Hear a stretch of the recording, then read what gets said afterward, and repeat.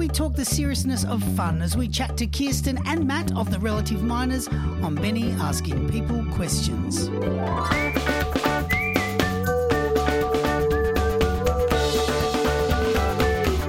Those of us old enough to remember or old enough to not really want to speak about it out loud may lament the passing of a truly great moment in musical time when the airwaves and the freshly pressed CDs were filled with the likes of the Jesus and Mary Chain, Luscious Jackson, the Breeders. But have no fear, for my next guests have seemed to have brought this back to us, minus the angst, which is perfect for our older selves and the children we wish to experience something different.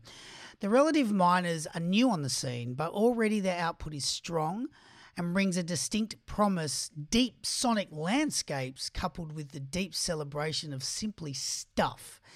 Things that ask us to just notice the things we may have otherwise not noticed. They are also, for me personally, the first Canadian band I've had on the show, which is a personal thrill of mine. So I'm very happy to welcome Kirsten and Matt all the way from Ontario, Canada. That's correct? Yep.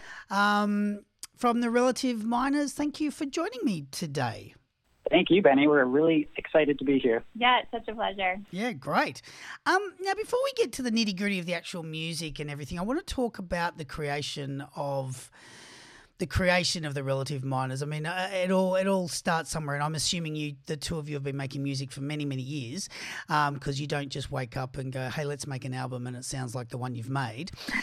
So I'm guessing there's a history between the two of you, and you are parents with two children that apparently need lots of love and care to get to stay in their beds. So where did it actually start with you? When did the idea germinate and then finally become the what it is today? So you say we're new on the scene, and that's true, but the band idea has actually been around for quite a long time. We started the Relative Minors back in 2011. Right. And we didn't have children back then.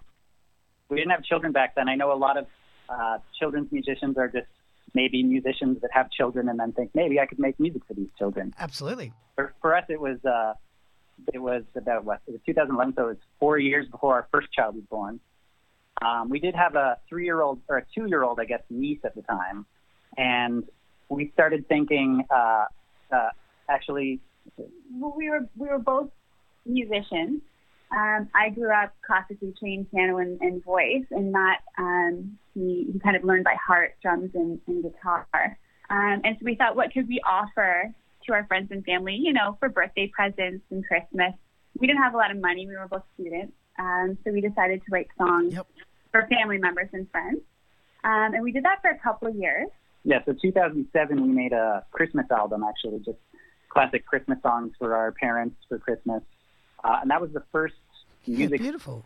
Yeah, so that was the first, that was some of the first music that was the first album that we made together. We had made a couple of songs for family birthday parties. We were just newly dating at the time. Yeah, we just started dating. And and this was part of...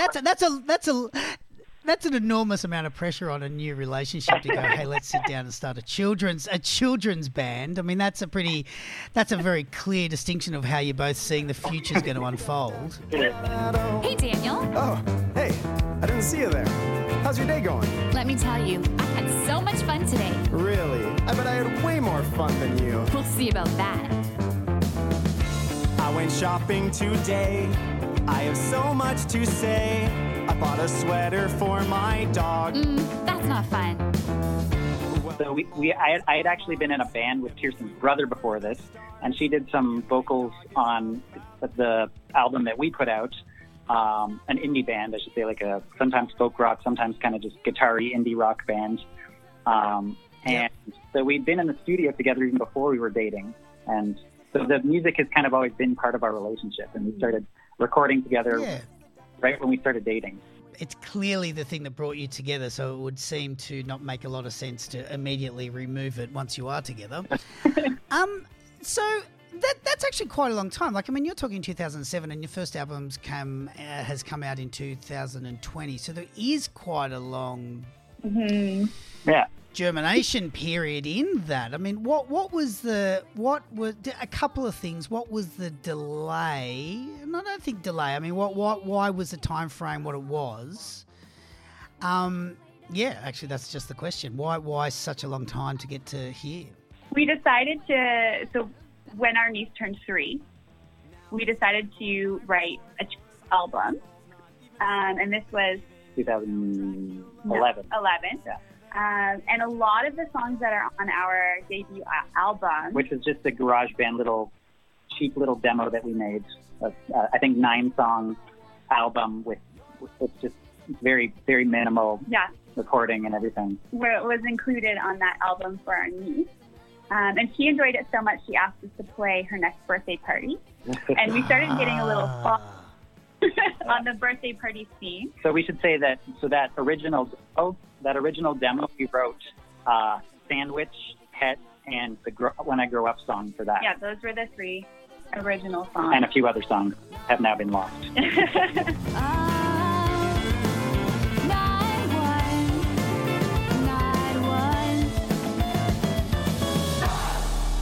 So after that, we thought, actually, we're kind of good at this. Like, maybe we can make something out of this. We immediately dove into recording a follow-up little GarageBand demo album, which we did 6 months later, I think April 2012. We had a second album, or not album, but, little demo recording CD called, the album was called The Walrus That Ate All the Bananas. And that song actually has pretty much the rest of the songs. That little album pretty much has the rest of the songs. There's only there's 1 or 2 new songs that were written since then, basically. We ended up getting a little following from our city, so we were asked to play at every local festival. We were handing out these GarageBand demo CDs, and parents were telling us that it was the only thing their kids would let them listen to in the car. This is just a excellent little crappy little GarageBand recording that we made in our bedroom or something. We started playing libraries and day camps, and so it really kind of highlights one of the things that I'm sure you asked a lot of your guests about is what's the appeal of making music for children as opposed to the more typical being in an indie band or whatever. What we really found was there's just a really big need for it. So there was 2 things. There's the artistic side and the sort of the business side, right? There was really sort of a demand for it, which was encouraging for us because whereas we were in an indie band, you would ask everyone to let you play a show for free. Yes. Whereas yes. now we're in a total and there's demand for it, and you're being asked to play concerts and getting paid for it. It's a bit of a... Absolutely. You find yourself being hired by people that want to entertain the guests that are there for free and they want to put on an event, as opposed to we need a band on stage so people come in and spend money at the bar. Yeah, definitely. So that was a bit of a shock, just the difference. And we also had a lot more fun playing in a children's band than we did in. But like, just from the practical side, you get to play gigs at 2:00 in the afternoon instead of 2:00 in the morning, type of thing. Totally, so true. You can be home and you're home and finished by midday. Once upon a time on an island in the ocean, there was a famous supermarket. Nobody knew how it got there, but they had no problem shopping at it. What is your history with children? I mean, are you either of you teachers? Have you spent time teaching? Do you do, excuse my ignorance on the other side of the world here, do you do summer camps, those kind of things? What's, I don't assume you just one day went, hey, I've got a niece and nephew, let's make some music for them. I mean, there must have been something in there that already drew you to that field. Yeah. Well, I'm actually a primary music teacher.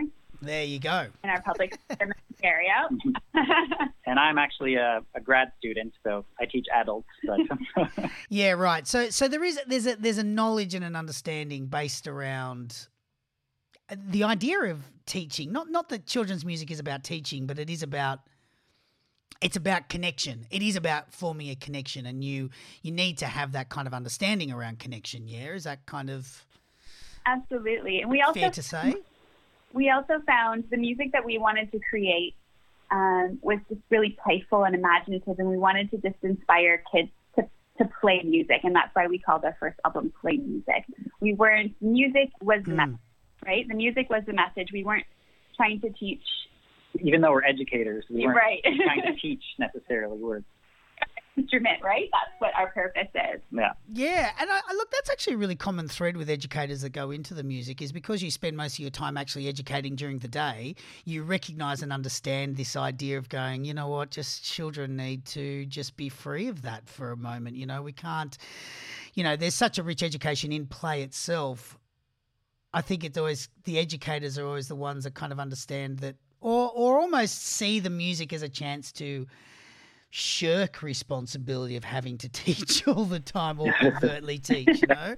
I mean, do you find that? Is it an avenue for you to just go, actually, I just really want to have fun with these children that I don't get to do in my day job? Absolutely. Yeah, and for me personally, like growing up, I remember being a child, and while I think that, you know, there's definitely a place for educational music. I love a lot of, like, there's the show Storybots. Of course. And things like that. And I think that stuff is amazing. And our son learned the alphabet from the Storybots ABC songs. And it's effective, and there's some just really great music. But that wasn't so much what we were interested in. I know as a child, like, I believe that children are discerning. Children have taste.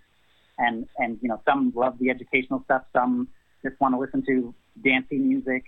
And personally, as a child, I wasn't looking for music that was moralizing or educational. I just really liked music and fun and imagination and things like that. So that's kind of, yeah, I mean, and there's space for all of it, you know what I mean? But I think in having space for all the educational side of things, you need to have space for the chance to not have that, to just engage in the nonsensical and engage in the lunacy of life. Because let's face it, it's particularly crazy, and it has been in particular in the last year. So, you know, hey, let's embrace nonsense, because we need a bit of it. I also have the benefit, because I teach grade 1 to grade 6, I have the benefit of trying out our songs for different age groups. And what I find interesting, my young guys, they just love me to sit and play with them, right? Just sing and play music. My older guys are really, really interested in the behind the scenes, the songwriting. We do music videos. You know, they want to know all of the components of the music videos and how we put it together. And so we find, as children's musicians, we're trying to broaden the range of children that are interested in our music. A lot of children's bands, the demographic changes quite quickly, right? The turnover, because the kids, they kind of aim for really young children. And kids just keep aging. Yep. So we really wanted to kind of... It's funny that. Broaden our range. Writing down, not speaking down to children, right? We want to be comedic, and we know a lot of the jokes go over some of the young guys' heads. But the older kids, they get it and they appreciate it. Yeah, well, that was actually that was oddly my next question. I mean, where do you pitch yourself, or do you not pitch yourself to an age group? Do you just create a song and see where it sits? Because the other thing is, we don't necessarily have it over here in this country, although I'm doing my best to create it. We don't really have the idea of family music. We just kind of call it children's music. And that's, hey, there's a lot of very deep emotional reasons for that I won't go into now. But I do know in America there's a big prevalence of the concept of family music, and I would assume you have something similar in Canada as well. I mean, where do you feel the relative minors sit? I mean, do you sit with that 6 to 7, 4 to 7, or are you aiming higher, or are you just going, hey, here's a song, who's into it? That's a good question. We like Kirsten was saying, we try to be fairly broad. And it's a little bit of a cliche, I think, for children's bands to say we write music for children that grown-ups will also like. Like, you've probably heard people say this, but there's truth to it as well. Like, we really think that our main demographic is the children, but we try to put enough thought and enough work into it that you know, the parents will be into it as well, and we'll hear things, and maybe it'll spur, like, the lyrics, which are, you know, we use 5-syllable words and things like that. The line I always point to is in the Walrus song, how's the primate supposed to get his potassium fix? like no 3-year-old's going to know what that's about. But we do aim for, we try to, like you were saying, kind of meet in between the parents and the children and have something that they can both enjoy, and that maybe will spur some conversations about why this lyric is, what this lyric means, or what this joke means, or something like that. No bananas at 20 after 6. How's a primate supposed to get his potassium fix? Let's get into play music, because it's looking, just doing a little bit of research into the two of you. Not that it was particularly eclectic, but as you've pointed out, it's kind of been a long germinating process that's kind of accumulated, I guess, in what you might ostensibly call a debut release, even though it's a debut made up of over a decade of recordings. And now, straight off the top, I'm calling this a rock album. Yeah. Yep. We'd agree with you there. We usually refer to ourselves as a rock band for rock children. Band for kids, yeah. Which we don't have in Canada, really. There's not a lot of... Yeah, we kind of see that as part of the appeal of the Relative Minors. So in Canada, we're lucky because we have some of the great solo and duos, Sharon Losenbram, we have Raffi, we have Fred Penner, we have these great worldwide names. Yeah. But there isn't really a rock band. And for me personally as a child, I was really intrigued and drawn to the idea of a rock band, of a group of artists collaborating together and making something. So that's kind of the idea behind the Relative Minors. That's what we like to make. The type of music we were into has always been like rock music, older rock music, like you were alluding to at the beginning, and some modern stuff as well. And the members of the band as well have a very broad range of tastes, from everything from heavy metal to folk music. So and one of the nice things about children's music that a lot of people bring up is you're able to play around with different genres. But we also really want to have, so our goal is to have, we really enjoy being able to do that, getting into, we have a hip hop part in one song, we play with some jazz and some funk elements and things like that. But we really aim to be just have our cohesive sound. Yeah, have a cohesive sound, and sort of rock is just the way we have always expressed ourselves musically. So. Yeah, totally. I mean, there's an enormous freedom in children's music because there's zero expectations. I think a child's going to like it or they're not, and it does not get any more complicated than that. You know what I mean? And I think from that perspective, there is a lot of freedom as a musician to only, you really, although it's wonderful to have a body of work presented in an album, you can do it in a series of singles, which you did. You released a bunch of singles last 2019 before the album came out, which ended up on the album and subsequently the old ones. But that's the joy of it, isn't it? You really can just go song for song, and it's quite liberating as an artist to have that freedom. Or did the two of you find that deathly frightening? I'd say liberating is the right word. Yeah. Earlier, I was talking about the practical advantages to playing children's music, playing shows at 2:00 in the afternoon and things like that. But it wasn't only the practical side that drew it to us. It really came, once we started doing it, it really came natural and sort of opened up this spring of creativity that we didn't really know was there necessarily. Like personally, I find it difficult to write songs for adults. Kirsten's really good at it. She could write 6 hit songs in an afternoon. But personally, I find it much easier to write. Just like you said, there's fewer expectations, and I feel I always felt being in a serious, I'm doing air quotes, a serious band. You just kind of had to present yourself as if it was something serious. And I just really enjoy making music and the play aspect of making music. So that I felt like was more acceptable in the children's scene. Yeah. When I grow up, when I grow up. And I think ultimately that's the thing that kind of makes it a hard genre to kind of get across to adults, because particularly adult musicians, and I too will use the inverted my fingers as quotation marks, because there is an immediate assumption that children's music is dumbed down, that it's simple, that it's basic, that there's no depth. And so as a musician, you're constantly trying to convince other musicians that do serious grown-up music that just as much thought goes into children's music. And I must say, in the past sort of several years, the music that's come out of all countries, I mean, I'm quite fortunate enough to be across sort of what's going on around the globe, and the complexity that's being created is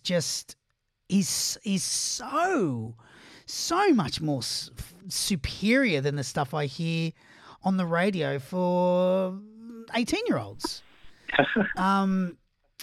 But we're just not paying attention to that complexity. You know what I mean? We pay attention to words like I was in the library and there was a dragon. Whereas we're not listening to the depth of the sound that goes on. One thing I do love about what you do, and this is more a question for you, Kirsten, is when you have two, I guess, front singers, and the two of you do touch on it a little bit, but it seems to have drifted away in the later stuff. Is stuff being my beautiful Australian term for quality music, is this idea that ordinarily, particularly when there is a female involved, the female is usually the voice of reason, and the boy usually comes in and is the chaotic one who says, hey, let's grab the matches and burn things, and it's the female that has to go, hang on, let's think about that. Is that safe? Whereas you've really, what I love about the two of you is you've both completely just engaged in this idea of just stuff, just nonsense, just silliness, just, hey, look over there, that's just crazy. And it sounds trite to say, but it's really rewarding and a really enriching thing to hear. And I didn't realize it was going to be so rewarding when I heard it. Did you or have you spent time trying to define how the two of you interact with each other, or how you are presented within the Relative Minors makeup? Or is it just you're in a room and, again, it works how it works and that's how it is? I think with each individual song, we kind of take on a role within that and tell a story and take on different characters outside of the Relative Minors, if that makes sense. Yep. So with Sandwich, I did kind of play more of the straight man, and the boys were being really silly. But in Kings of Swing, for example, I haven't done that music video yet, but Matt takes on that serious role of being the teacher in the room, right? And then I come in the chorus and just talk about all these silly dances that the historical figures did, right? So, yeah, so I don't think we want to nail ourselves down to a particular role. I think we kind of improv or act out each of the songs as their own stories. Yeah. And in the Pet song, for instance, Kirsten's dreaming about being a pet and just being ridiculous. And then I'm like, this is not a good idea. I'm sort of playing the cynic in the mix, the down-to-earth character. So we flip-flop around. And we try not to pigeonhole too much, like for example, the song Fun, F-U-N spells fun. It was Kirsten and our other singer, Daniel, that were the leads on that. And they're both a little bit ridiculous, if you've heard that one. But we actually originally wrote, as a way of showing that we don't like to pigeonhole ourselves too much, we originally wrote me singing, so I used to do the lead vocal on the male part. We originally wrote me singing about playing soccer baseball, or kickball as it's known in other parts of the world, and Kirsten singing about shopping. And then we said, we can't have the woman shopping and the man sing kickball. That's too straightforward. Let's swap. So we traded verses, and so it's a little bit fluid like that. Like one of my favorite lines is saying, shopping is a bore even in space. That's not my idea. Sounds I'd rather alright. look straight into the That's not sun. so Shopping is a bore even in space. Regardless of the time or Your imagination is the best qualification for the identification of fun. Oxford Dictionary says the definitions vary. There's a million ways to have it, not one. Have you started writing a second album? The only reason I ask is I mean, hey, it took you, with all due respect, 18 years to do the first one. But the only reason I ask is because, as you mentioned before, there's things like Grown Up, Pet Sandwich that had existed for a while that you then released as singles and then came in as part of the album. But they, to me, felt more standardised children's tunes. Yeah. Now, I don't mean cliche. I just mean they existed in what I would say is a more predictable children's world. And then the rest of the songs off that album that have clearly been written subsequently later feel like there's more of you coming through. Like going back to the idea of rock, there's more of a solidification of style in the rest of the songs, whereas those three did. And I wrote that down. Literally, those Pet Sandwich and Grown Up, I wrote those down. They stood out differently, like you had come at them from a different angle. Now that you've done it, the first album's out, and you're watching people respond. Are you working on a second album, and has the first one dictated how you're approaching the next one? My God, that was such a big question. Sorry, I need to have a rest. No problem. The second album is actually written. We've already recorded 4 songs. When we do our recording, we record 4 songs at a time, and then we take a couple months break, and then come back to it, record another 4 until we have. Wow. I think we have 12 songs for a second album. We have a 12-song album that I think we have one more song we want to write for it. Everything else is written. And I would say all of the songs Wow. from the album are in our, what I would call our current relative minor style. Yeah. Rocky and yeah, we're definitely kind of chasing our horizons. we're really excited about it. We've been sitting on these songs for a long time, and what it is we just finally have money. Yeah, we're kind of into a Sure. Well, phase of life where we can afford to do things a little more professionally than just a garage band. well, yeah.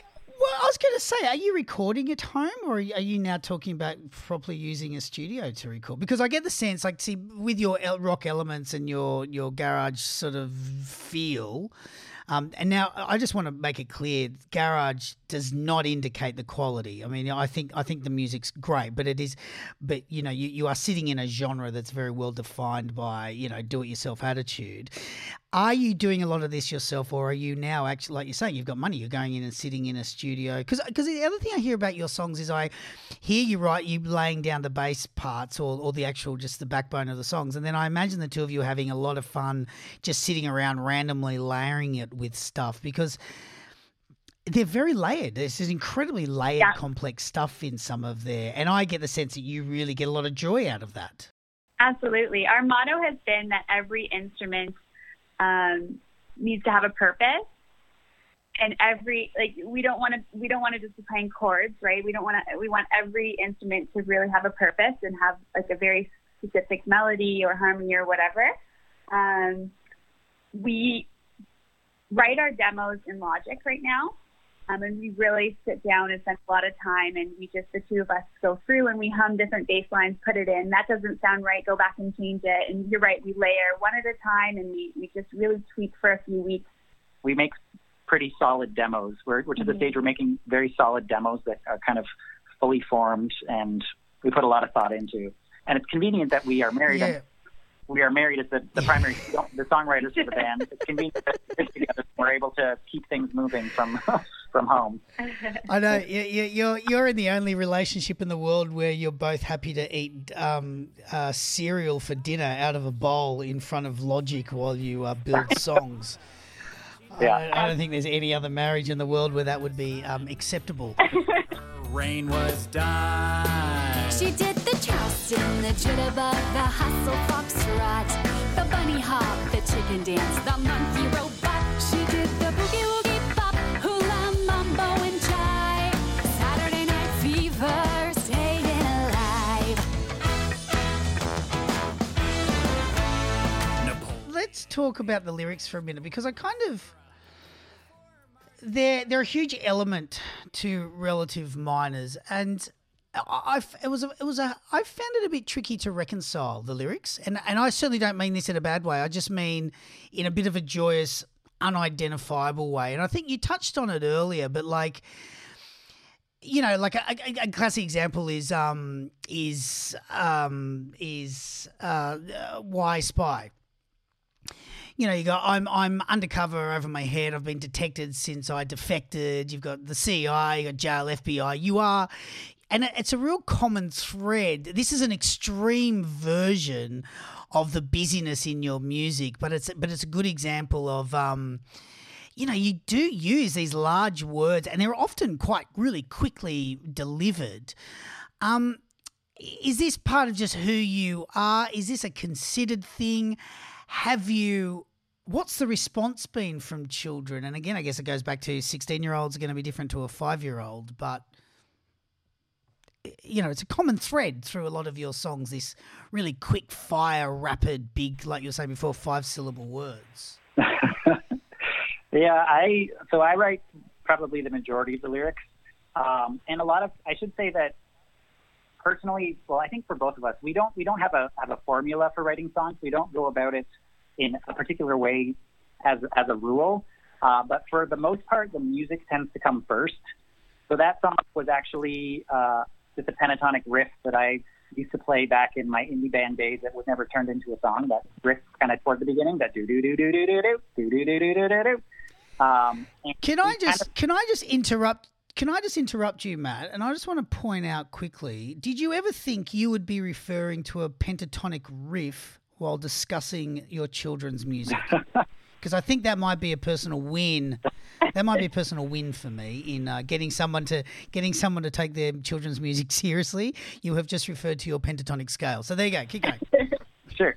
Yeah. So like I said, the music always comes first, and I do have a bit of it's strange. Just as a tangent, if you don't mind, it's kind of strange because I said Kirsten is like formally trained, a formally trained singer, formally trained piano player. I learned kind of the new fashioned way where I just learned to play the drums in high school, learned to play the guitar in high school, and I think but the weird thing is that Kirsten very much writes and plays by feel, whereas I think a little bit more about the theory side. And I think I've been reflecting on this recently, why it seems to be switched like that. And Kirsten just has a natural talent that I admire and don't really have. And she can, you know, come into the studio without practicing and bang out a piano part that's beautiful, just based on ear, like just based on feeling. Whereas I didn't have the childhood where I practiced an instrument every day. So I had to so I learned to play the guitar, and I could practice a lot, or I could also, you know, offset my limitations by learning kind of the theory side, by learning how things work in a technical way. And so, sure. so I kind of came, you know, I'm pretty good at learning. I'm less disciplined at practicing, though I think I've learned to play guitar fairly well. But anyways, that's kind of why just to your offhanded comment, an offhanded tangent as to why I refer to a pentatonic riff in one of our songs. But and we'll talk about it. Brilliant. Yeah.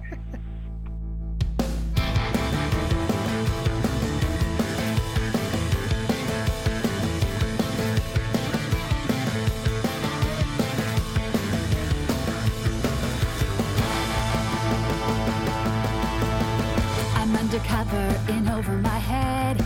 I've been detected since I defected. I think the CIA is after me. I can't go back, I'm in too deep, you see. I've infiltrated, I thought I made it. Was inundated, intention stated. I think the FBI is on my tail. If I don't quit, I'll spend the night in jail. Is that similar with you as well, Kirsten? Because I know you also play, are you classically piano, or are you was it a xylophone or glockenspiel I saw? I'm classically trained in piano, but I play glockenspiel, I play ukulele, I play guitar. Yeah, basically. All right, so everything. Everything I just. And not being very modest. Yeah, basically everything I just said is a lie. Not being very modest when he says he's not very good. He does have a natural talent. He is pretty talented. Why, thank you. Yeah, and just quietly, Kirsten, I think he was waiting for you to jump in and say that, so I'm glad we managed to get that out of the way. So good partner coverage there. Well done.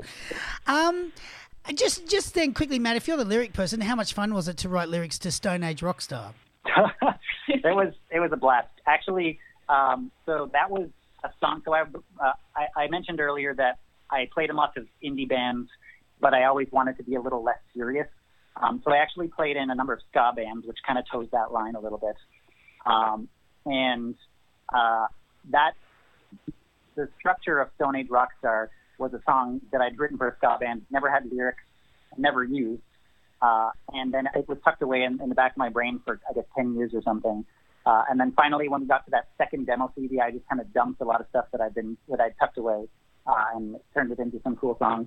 But yeah, it was a blast to write. I remember we had an idea. I think Kirsten and I together wrote the first verse, and then I was like, how am I going to write a chorus about a dinosaur rock band?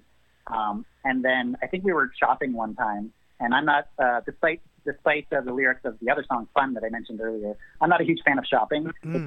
Kirsten was trying to find some clothes, and I was waiting outside the change room, and I had a great idea for the chorus for Stone Age Rockstar, and so it stemmed from the idea of chorus, and of course lots of dinosaurs rhyme with chorus. So I thought, wouldn't it be great if some dinosaurus was belting out the chorus? That was kind of the nugget of that chorus, and then I was like, a belting that rhymes with Elton, and there's a rock reference, sure. And then it kind of built from, and the line, I never thought I'd see a triceratops on top of the pop. Love that line. And yeah, I was just really playing with, as I think like a lot of children's musicians do, is just playing with the sounds of words and trying to make something that sounds kind of gripping for children, but also has sort of a meaning that they can sort of grasp. But yeah, it was, to answer your question, it was a lot of fun to write. There's a very famous children's musician over here that's been at it for many, many years, and he was a real pioneer of it all, named Peter Coombe, and I interviewed him, and he had this great moment where he talked about, because he's quite known for his absurdity, he's beautifully mad, and he made this comment about a lot of his bigger songs. He was like, people always ask me, why is that word there? And he said, there was no reason. It just sounded good. It just happened to be in the chorus and became the number one word that everyone shouted. And he said, but, there's one particular song he's got called Newspaper Mama. And everyone's like, why are you talking to your mama? What? And he's like, it's just because Newspaper Mama sounded funny when I said it. And that's his ethos. It's just this pure celebration of the way the words come out and wrap themselves around your tongue as you say them, And I think it's really beautiful. And it's quite interesting because that plays strongly into a lot of the lyrics that you do. I mean, one thing I really love about your songs, and I guess the lyrical content, is there's just this absurdity of direction, like this idea, like sandwich, library, even fun. We start with this, what again is just a pretty standard topic. Hey, it's a sandwich. And, hey, it's a library. But then all of a sudden it's just about a dragon and, you know what I mean? Like I found myself so often going, well, that's not really what I expected. Is that just you, or is that you two going together? Oh, look, libraries are good, but wouldn't it be a little bit more interesting if there was a dragon? You know what? It's kind of funny because Library was the song of that album that I started writing on my own. Library and Play Music were two that were just that I had written, but I was really stuck with Library. I wrote the first verse and the chorus, and I was really stuck with the second verse, and it was kind of turning out to be more of a typical children's song, and not he likes to take a concept and just flip it on its head. So that's I can tell. I gave it to him, and he came back to me with the dragon, and it was what needed to be said. I think it was at a point where it was pretty early on still, and we hadn't really developed our band personality yet. And I was really gunning for lots of humor, whereas Kirsten is a very funny person, I should say. She's hilarious. But she was like, I just want to write some great tunes. Like, it doesn't have to always be funny. I think she said word for word to me at one time. And the library song, I didn't find particularly funny. I mean, it was a great song. I think it's one of my favorite songs on the album, but it just wasn't funny. So I was like, I'm going to write a second verse, and I'm going to make something ridiculous happen. And it was. that's what we got. Well, you did. You managed to do that perfectly. It is incredibly ridiculous. So I opened the library book and it turned into an enchanted dragon. It started flying around the place and its fire breath was a threat to all of the books. I knew I needed to act real fast, so I screamed and yelled and told everybody to run. I threw a couple of books at him, he just smiled at me and said, Are you having fun? then from the corner of my eye, I saw the librarian. She told me I would have to leave. And don't forget the dragon. I did saw that. Like, another really beautiful one for me was Fun, and I find it so interesting because it's not about fun. It's not actually about having fun. It's about the notion or you know, like it is fundamentally about it's about talking about fun is individual and it's just whatever you want it to be. I mean, that line, your imagination is the best qualification for the identification of fun. All the dictionary says definitions vary. There's a million different ways, not one. I mean, it's so beautiful, albeit super crazy quick. It is just, it's so, like,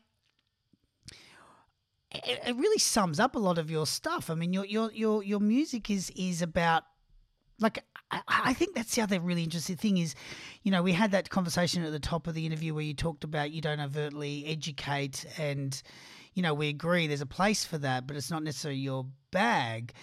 But then weirdly, all your songs have this subtext. On that surface, they're all just about nonsense and stuff. I mean, I just use the word stuff because that covers everything. But, you know, like just that, but there is always these little moments in there that just kind of go, stuff's really quite extraordinary. Just kind of let it be your own. And that line in Fun really sums it up for me. Sums up the whole album, I think, because it's all really individual, just whatever. You know, if you're in the library and there's a dragon, so what?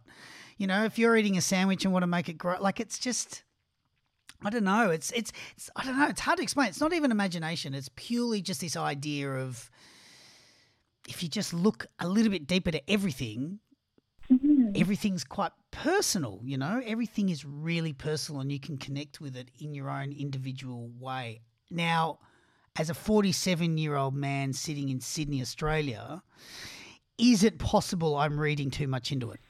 I don't think you are. I think we really pour our souls into these songs, and we want to create something that's lasting, right? A lot of pop music today is, and I don't want to say this lightly, but almost throwaway music. Comes on the radio, it's there for 40 weeks and it's gone.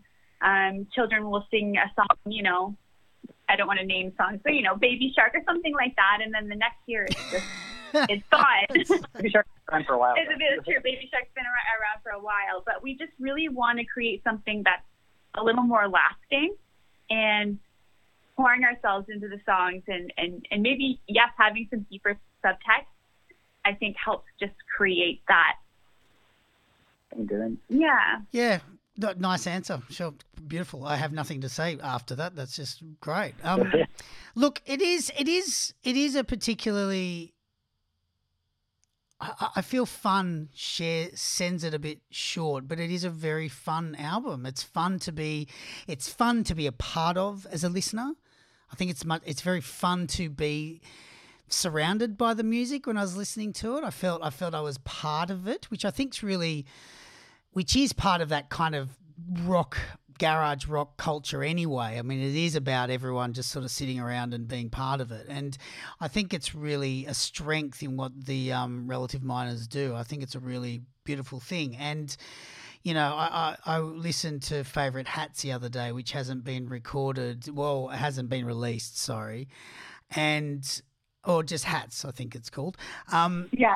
And what I loved about it was it was the only insight I could find in what was coming or where you had moved to, and the music was so beautiful, and I found the two of you are really comfortable in that delivery. So yeah, look, I'm really excited. I'm really grateful for the album that you've made. And I'm glad I didn't find out about you in 1978 when you started, because it would have been very frustrating to have to wait 40 odd years for the album. So I'm glad I just found it the other day and went, great, it's all here. But yeah, it's really beautiful, and I thank you. And look, I'm really excited about what's coming next. You know, I mean, if Hat's anything to go by. As a last question, what do you, knowing where only you know where your music's headed, and only you know in the heart of it what you're sort of trying to say, and I can articulate it in your quiet time in your own head, what do you hope the audience or the children are going to get from what's to come from the Relative Minors? Well, I think the album title is kind of our philosophy, right? Play music. It's our starting point. It's music is play. And like I said about trying to be in a serious band, which never really felt very natural to me, just because we're having so much fun that we want to acknowledge the fact that we're playing. And I think that's a really interesting point where we can meet children. It's children understand play. As adults, we kind of forget it. But music is a place where adults can play, and it's acceptable, and also kind of relate to the children. And children's music really kind of solidifies that connection. And so the album Play Music, it's the title. It's kind of where we started, and I think it's going to be the sort of the motto going forward is play and music and play music. I think it's just what we love to do most, and we want to do it for as long as we can possibly do it, for as long as people let us do it. And I know you said fun really summed up what our band kind of felt like. I also want to bring up the outro of Grown Up, where we say, well, we're already grown up. Well, what do you think about what you're doing now? Well, when I grow up, I want to sing a song about. When I grow up, I want to sing a song. We just want to keep doing that. Well, it comes through, and it's great. And I actually first thought in my head this would be a pretty quick interview, but we've now pushed an hour. Which is great, because it's always nice to be lost in the conversation. Thank you so much for taking your time today to speak with me and share what the Relative Minors are doing, and more importantly, where you're heading. And thanks for the music. Thank you. It's been lots of fun. If you'd like to know more about the Relative Minors, then head along to their Facebook page at The Relative Minors. And of course, for more Benny Time goodness, head along to www.bennytime.com. Thanks for listening to me, Benny, ask people questions.